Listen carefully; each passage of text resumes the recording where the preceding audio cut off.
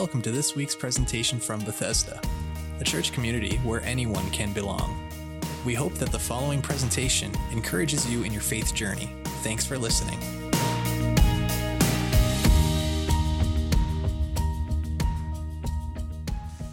And today I want to shift a little bit and talk about the cost of following Jesus.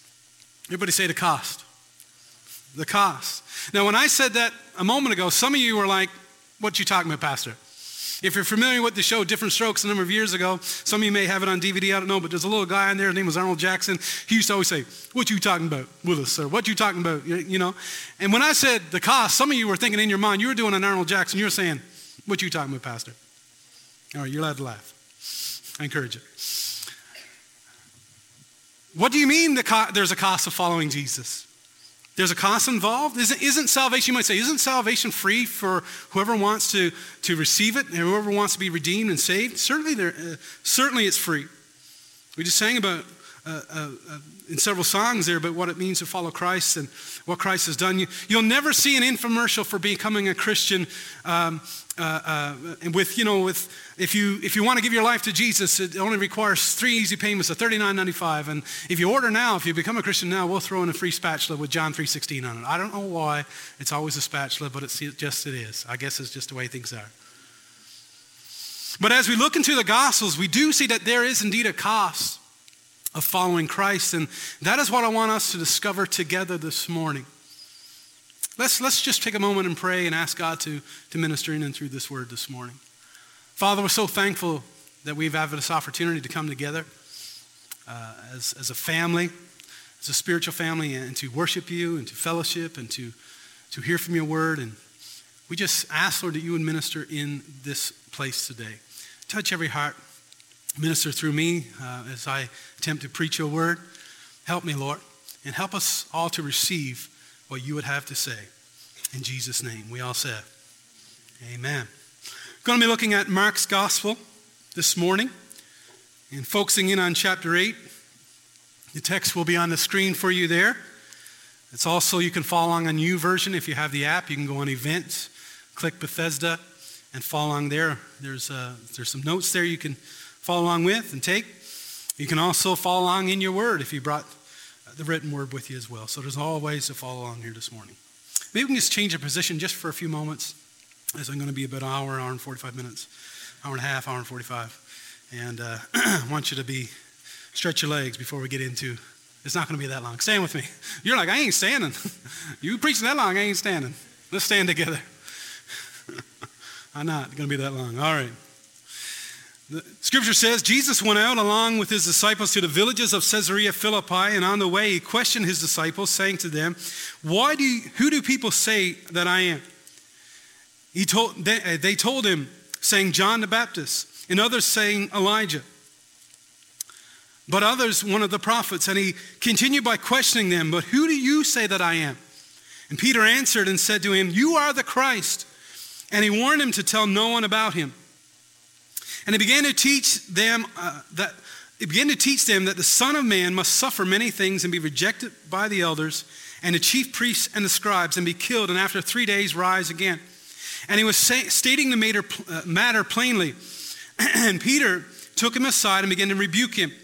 But turning around and seeing his disciples, he rebuked Peter and said, get behind me, Satan, for you're not setting your mind on God's interests, but man's.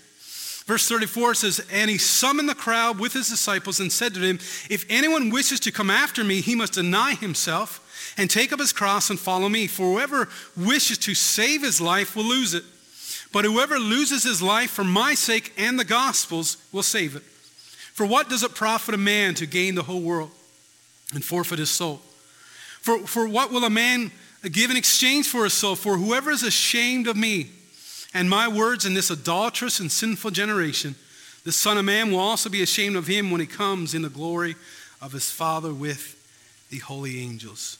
You may be seated this morning. May God bless his word into our hearing. The cost of following Jesus.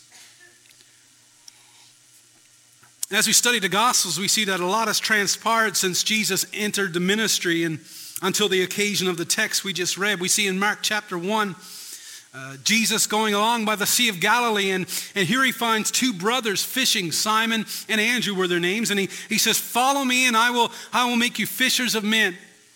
I got a little job for you that's going to be different than what you're doing. It's similar but different. Instead of fishing for fish, you're going to fish for people. So come follow me, and they do. It says in verse 18, immediately they left their nets and they followed him, and he journeyed a little farther along and saw two more brothers, James and John. And he said to them the very same thing, come follow me and I'll make you fishers of men. And they responded in the same way. And following the call of the first disciples, he began to preach. Right away, began to preach and teach in the synagogues. And the people who heard him were amazed by what he said. There was something different about Jesus. There was an authority in his teaching and in his preaching that they had never, ever encountered before in their lives. When he spoke in such a way, not as to tickle anyone's ears and to say what they wanted to hear, but he spoke in such a way to really touch people's hearts and souls. And when Jesus was speaking, people sensed the authority that his words possess. But that wasn't the only thing that amazed people, for Jesus demonstrated authority in powerful ways, such as healing the sick and casting out demonic spirits and walking on water and calming the stormy seas and healing incurable diseases and afflictions like leprosy. And the more he did these great miracles, the more power he displayed, the more people were drawn to him. And added to his resume, he also fed masses of people miraculously, a couple of occasions. Over 5,000 on one occasion and 4,000 on another. And so crowds of people began to follow Jesus. Now some followed him because of his messages, and some followed him because of his miracles. Some followed him because of what he said, and some followed him because of what he did. And in our text, as they enter the region of Caesarea Philippi, Jesus questioned his own disciples and asked them, who do people think that he is? I mean, Jesus is pretty popular at this point. He had a lot of fans. People were following him because it was easy to follow him. I mean, he did not ask much from anyone following him at this point. He was just doing miracles and signs and wonders and preaching and teaching. And it was really, to be honest, it was really fun to follow Jesus. It was exciting to follow Jesus, and there was a lot of hype going on. And really, for the most part, the crowds were following him because of what they were getting out of it. They were following him because of the benefits. They were following him because of what Jesus was doing for them and for all the blessings that he was giving. Let me just stop right there and say, yes, there are benefits to following Jesus Christ. There are blessings to follow Jesus, for sure there are. Jesus is a Savior. Now that's a blessing and a benefit in and of itself. If that's all he did for us is die on the cross that we might be saved and have everlasting life, that's the greatest blessing and benefit there is, all right? But in addition to that, Jesus is also a healer. I can testify to that myself, and I know there are others in this room who can say the same, who have been on the receiving end of the healing touch of Jesus. And we know as we look into the Word, we know that Jesus is not only a Savior and a healer, but he's also a provider. And there's times I can attest to that as well, when I've had a need in my life and I went before the Lord in prayer and I said, God, this is something that I need, or this is something that you need, and it was praying over a need in my life, need of provision, and God came along and answered my prayer. I find that God often met my need and not my greed. And that's a different sermon, but that's just a freebie. And God promises to meet our needs, not our greed, but he's a provider. And not only is Jesus a Savior and a healer and a provider, but you know what? He's also a protector. And I can testify, I don't want to sound like a broken record here this morning, but I can testify to that as well. There's been times when I should have gone out into eternity, on the highways, traveling, different things going on, and should not be here this morning. But I'm here because he sent his angels to protect me. And like my experience, there are people in this very room this morning who can say, God has blessed me, God has saved me, God has provided for my needs, God has healed me of sickness, God has protected me for something that would have took me out. There are benefits and blessings to following Jesus. Anyone say amen to that? Amen, you're with me. David in Psalm 103, one of my favorite Psalms, talks about the benefits of serving the Lord. He says this, "Bless the Lord, O my soul, and forget none of his benefits, who pardons all your iniquities and heals all your diseases, who redeems your life from the pit, who crowns you with loving kindness and compassion, who satisfies your years with good things, so that your youth is renewed like the eagle." And so there are great benefits and great blessings, great things that the Lord does for his children. But while there are great benefits and great blessings from following Christ, you have to know the full truth. You have to know that there is a cost to following Jesus as well. We'll get to that in a moment. Let me return to say that Jesus wanted to know that what people were saying about him. And their answers, as he asked his disciples, what's people saying about me? Their answers are real interesting. Some say, well, Jesus, some say that you're John the Baptist. That's, you come back from the dead. Others are saying, no, I heard that some were saying that you're Elijah. Elijah has returned, a great man of God from the Old Testament. Others were saying, you know what, no, it's not Elijah, it's not John the Baptist, it's another one of the prophets, maybe Jeremiah, or another prophet that has come back in bodily form, resurrected. They really had no idea who he was. All they knew that there was something about seeing Jesus live. When they heard him speak, when they watched him perform miracles, there's something, you see it live, it will change your life. He was something special to see in person. And after asking him about what other people think, he sort of narrows the question in on the disciples and asks them, guys, who do you think I am? Who do you say that I am? Another way that Jesus could have put that is, why are you following me? Are you just following me for what you can get out of it? Are you following me because I walked on water, or because, I fed to 5,000 and 4,000? Are you following me because I healed sick? And are you following me just because of the benefits and the blessings, or are you following me because you got a little bit of insight into who I am? Now, Peter, God bless him, Peter often spoke without thinking. Anyone else suffer from that? Just, your filter's broken. You need to go get a repair, Peter was a really impulsive guy. Peter often spoke before he thought, and my wife's here, she knows, don't say amen too loud. Speak before he thinks. I mentioned that in a message, I believe it was last fall, that he was just an impulsive type of person that, he jumps out the boat and walks on water, and does sorts of stuff. And sometimes he just says things impulsively. And this is one of those moments where his impulsivity connected with his faith. He says, you are the Christ. You are the Christ. Now, by calling him the Christ, he was saying that you are the Messiah. That word Christ is the Greek equivalent to the Hebrew word for Messiah, and it means the anointed one. And so the Jewish people were waiting for a Messiah, an anointed one, to come to deliver them and set them free. They were, as you know, under Roman occupation, and were envisioning a Messiah, an anointed one to come and show the Romans who's boss. They're sick and tired of the Romans. They're sick and tired of being under their rule. And they said, you know what? We're waiting for this anointed one to come.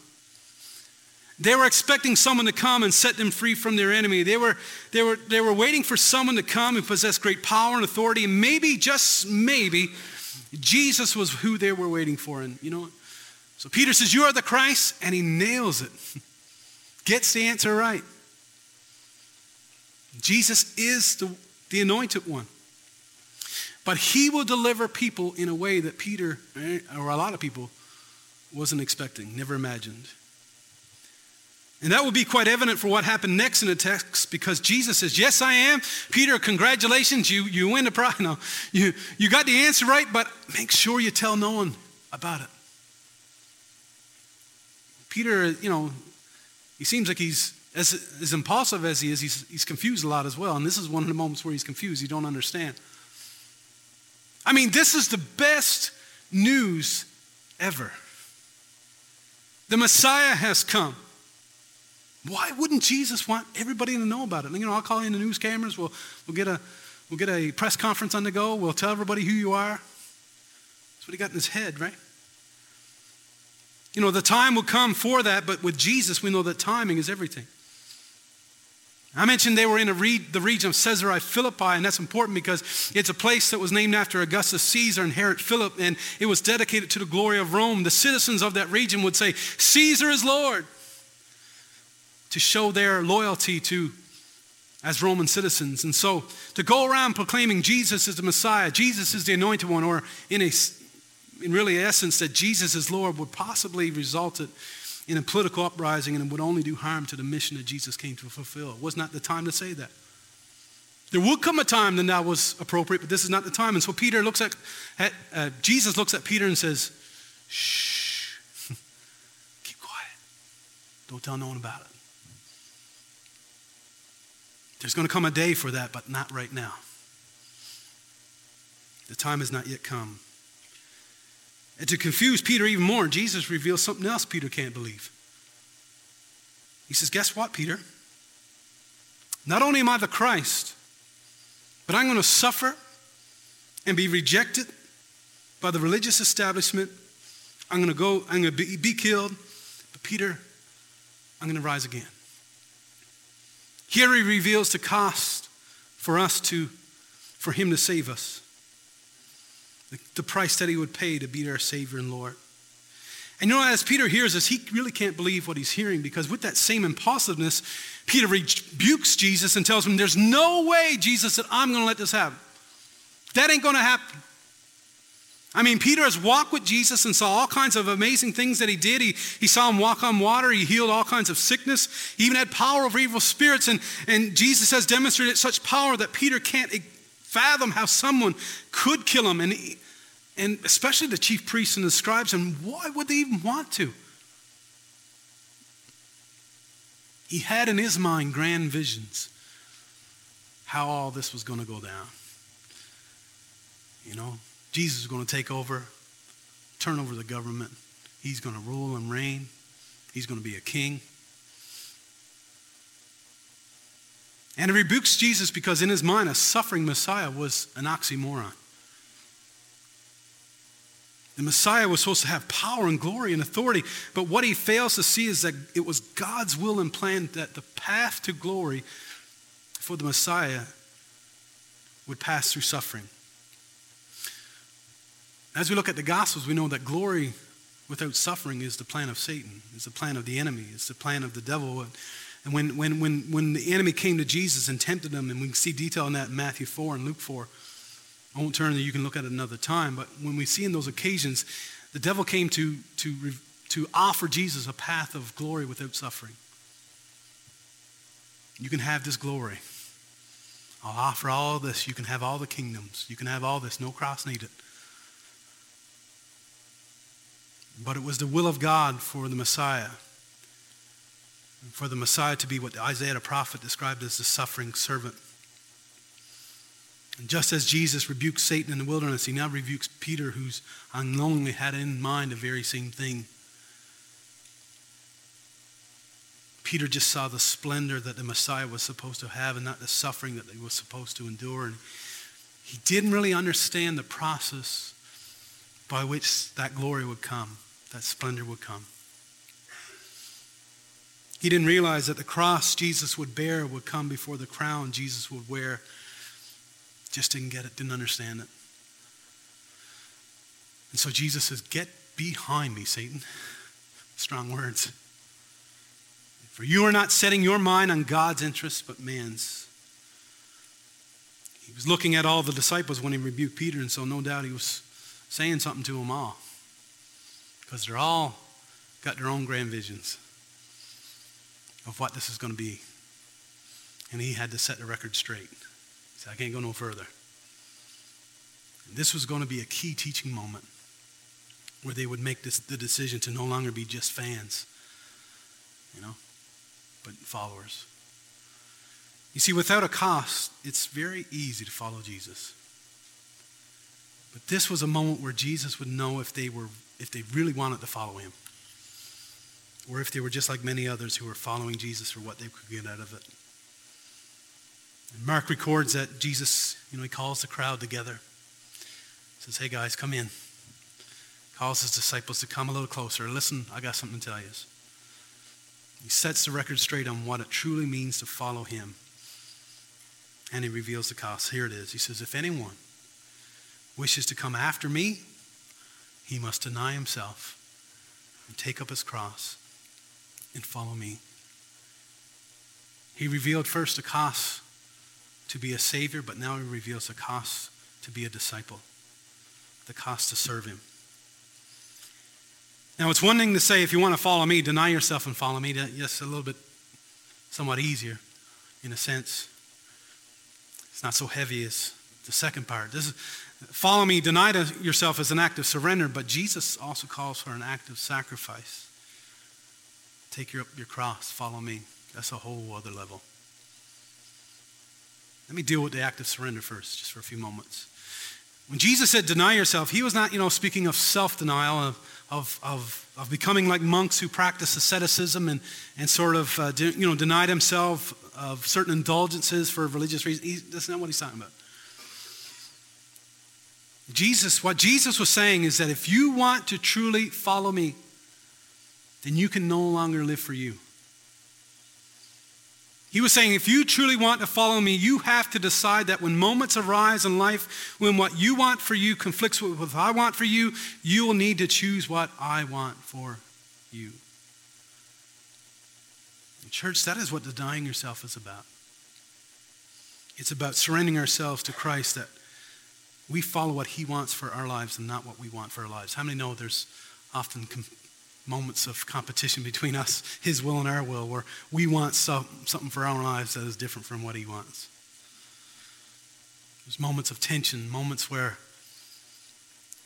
he wants something for us and we're like, that conflicts with my will. Because how many know we got a will too? Jesus demonstrated surrendering himself, denying himself when he was praying in the Garden of Gethsemane, about to face the cross.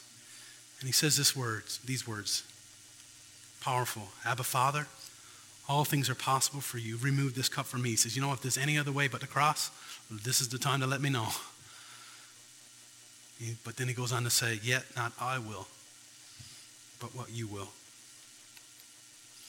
Denying yourself is living in such a way that the will of God takes center stage in your life no matter what lay before us. Dietrich Bonhoeffer, in his book, The Cost of Discipleship, once said this: to deny yourself is to be aware only of Christ and no more of self. To see him who goes before and know more the road which is too hard for us. Once more, all that a self-denial can say is, he leads the way. Keep close to him. We're not following Jesus. He's not following us. I think sometimes we live life to think that he's following us. He's along for the ride. Oh, we're living life, and we got Jesus too. He's following us. No, that's not the way it works. We follow him. We follow him. Complete surrender. And to take things a step further, not only do you deny yourself, but Jesus says, if you really want to follow me, you can't be in it just for the benefits or the blessings. Oh, there's benefits and blessings, but you need to take up your cross and follow me. Now, being under Roman occupation, the crowd was quite aware of what that meant. The Romans perfected crucifixion to deal with criminals or people that revolted and caused riots. It was a horrible way to die. It was a death sentence. Jesus knew that the path to glory for him would involve a cross. And that is how he would become our Savior, but he would defeat death, we know, by his resurrection. And by doing so, would provide a way for us to have everlasting life, enabling us to overcome death just as he did. Live forever. And Jesus paints a picture of what following Christ in this text, what it involves. He says, if you are going to follow me, then you got to prepare to reach down, take up your cross, and follow me. Be prepared to die. Be prepared to lose your life for me. And for the disciples in that time, Jesus wasn't joking around. He wasn't kidding. He was serious. Every single one of them lost their lives for the sake of following Jesus. Some were crucified, some were beheaded, some were different ways that they died. I can't remember all of them right now offhand. But they all paid a price to follow Jesus. Now, you may never lose your physical life. You may never have to, become a martyr for following Jesus. The same principle applies to them, applies to us today, that following Jesus costs us something. It may cost you relationships. It may cost you opportunities. It may cost you financial gain, money. It may even cost you your life. I don't know. I don't know what specific price you will pay, but sooner or later, we all come face to face with the cost of following Jesus. We can be along for the ride and sort of like cheer him on and say, hey, this is awesome. Wear a foam figure with Jesus on it, be a fan. But sooner or later, we all have to come face to face with the cost of following Christ. There are defining moments in our lives when the cost of following Jesus becomes apparent. Where in those moments, you will have to say no to you because you have said yes to him. If you want to follow him. In those moments, you'll have to say no to your own will and yes to the will of God for your life. Every single follower of Jesus has to count the cost, because following Jesus costs us something. As I bring this message to a close and as the band returns, the question is, are you willing to pay the price to follow Jesus? Well, let me ask you this. What is preventing you from following Jesus? What are you holding on to that Jesus is asking you? Saying, let go. Let go of that I may have all of you. No doubt, when Jesus says these words, draw them in. Maybe they thought he was going to do a miracle. Maybe they thought he was going to, touch some blinded eyes or heal a person that couldn't hear, And they gather around and he starts relaying and say, no doubt there's some people that were really disappointed, who are along for the ride, for the benefits. They'd followed him with such excitement and joy because of the miracles and because of the messages, but when they received this message, they ain't so excited. When he really lays out what following him involves, some there are not willing to pay the price. You can almost see some people just like, okay, I had fun. It's been good, Jesus. Take care. And walk away. Some are thinking of the cross and what that involved, and that's a scary thought, and for sure it is. They get scared because they want to save their lives. That's a natural human reaction. We're designed to do what we got to do to survive, and knowing what they're thinking, Jesus goes on to say, you know what? You want to try to save your life? You can run from the cross. You want to try to save your life on your own? Guess what? You're going to lose it. Well, you may have riches and you may have fortune, you may have houses and lands, you may have all kinds of friends, but at the end of the day, you'll lose your life if you follow you and not follow me. In other words, you can't hold on to your life and live life any way you want to, because if you live for you and not follow me, there's coming a day when you will lose the life that you have. And to add to that, he says you could live for you so much that you gain the whole world. Well, what's the point of that? He says, if you're going to, at the end of the day, lose the most important thing, the most precious thing that I have given you, and that is your soul. And so, for those who are falling only for what they were going to get out of it, and now are going to walk away, he says, guys, I got to tell you, this is some consequences here of your choice, that you're going to lose everything. It may not look like losing. It may look like winning. But there's going to come a time when it's going to be very evident that you're going to lose out. Because you lose out on eternity with Christ, you're losing. And the same goes for people unwilling to follow Jesus today, who's just, maybe some are along for the ride, or maybe just say, the cost, I don't know if it's worth it. It seems too great. I'm willing to pay the price. You can gain the whole world. But in the process, without Jesus as your Lord, as your Savior, you'll lose your soul. You'll lose it on eternity with Christ.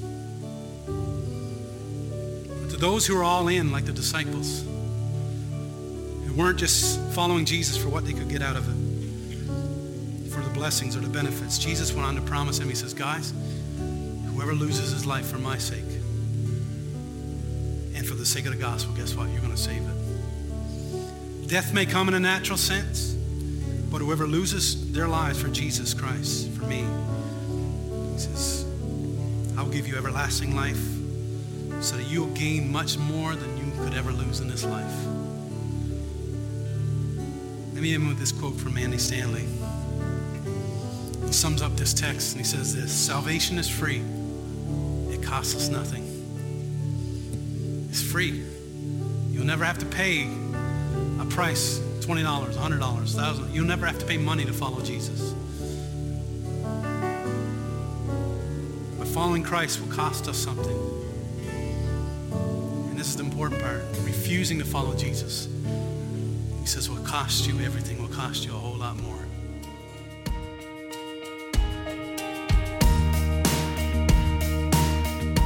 Thanks for listening. If you're interested in learning more about our church community, please visit our website, Bethesda.ca, and consider joining us for a gathering soon.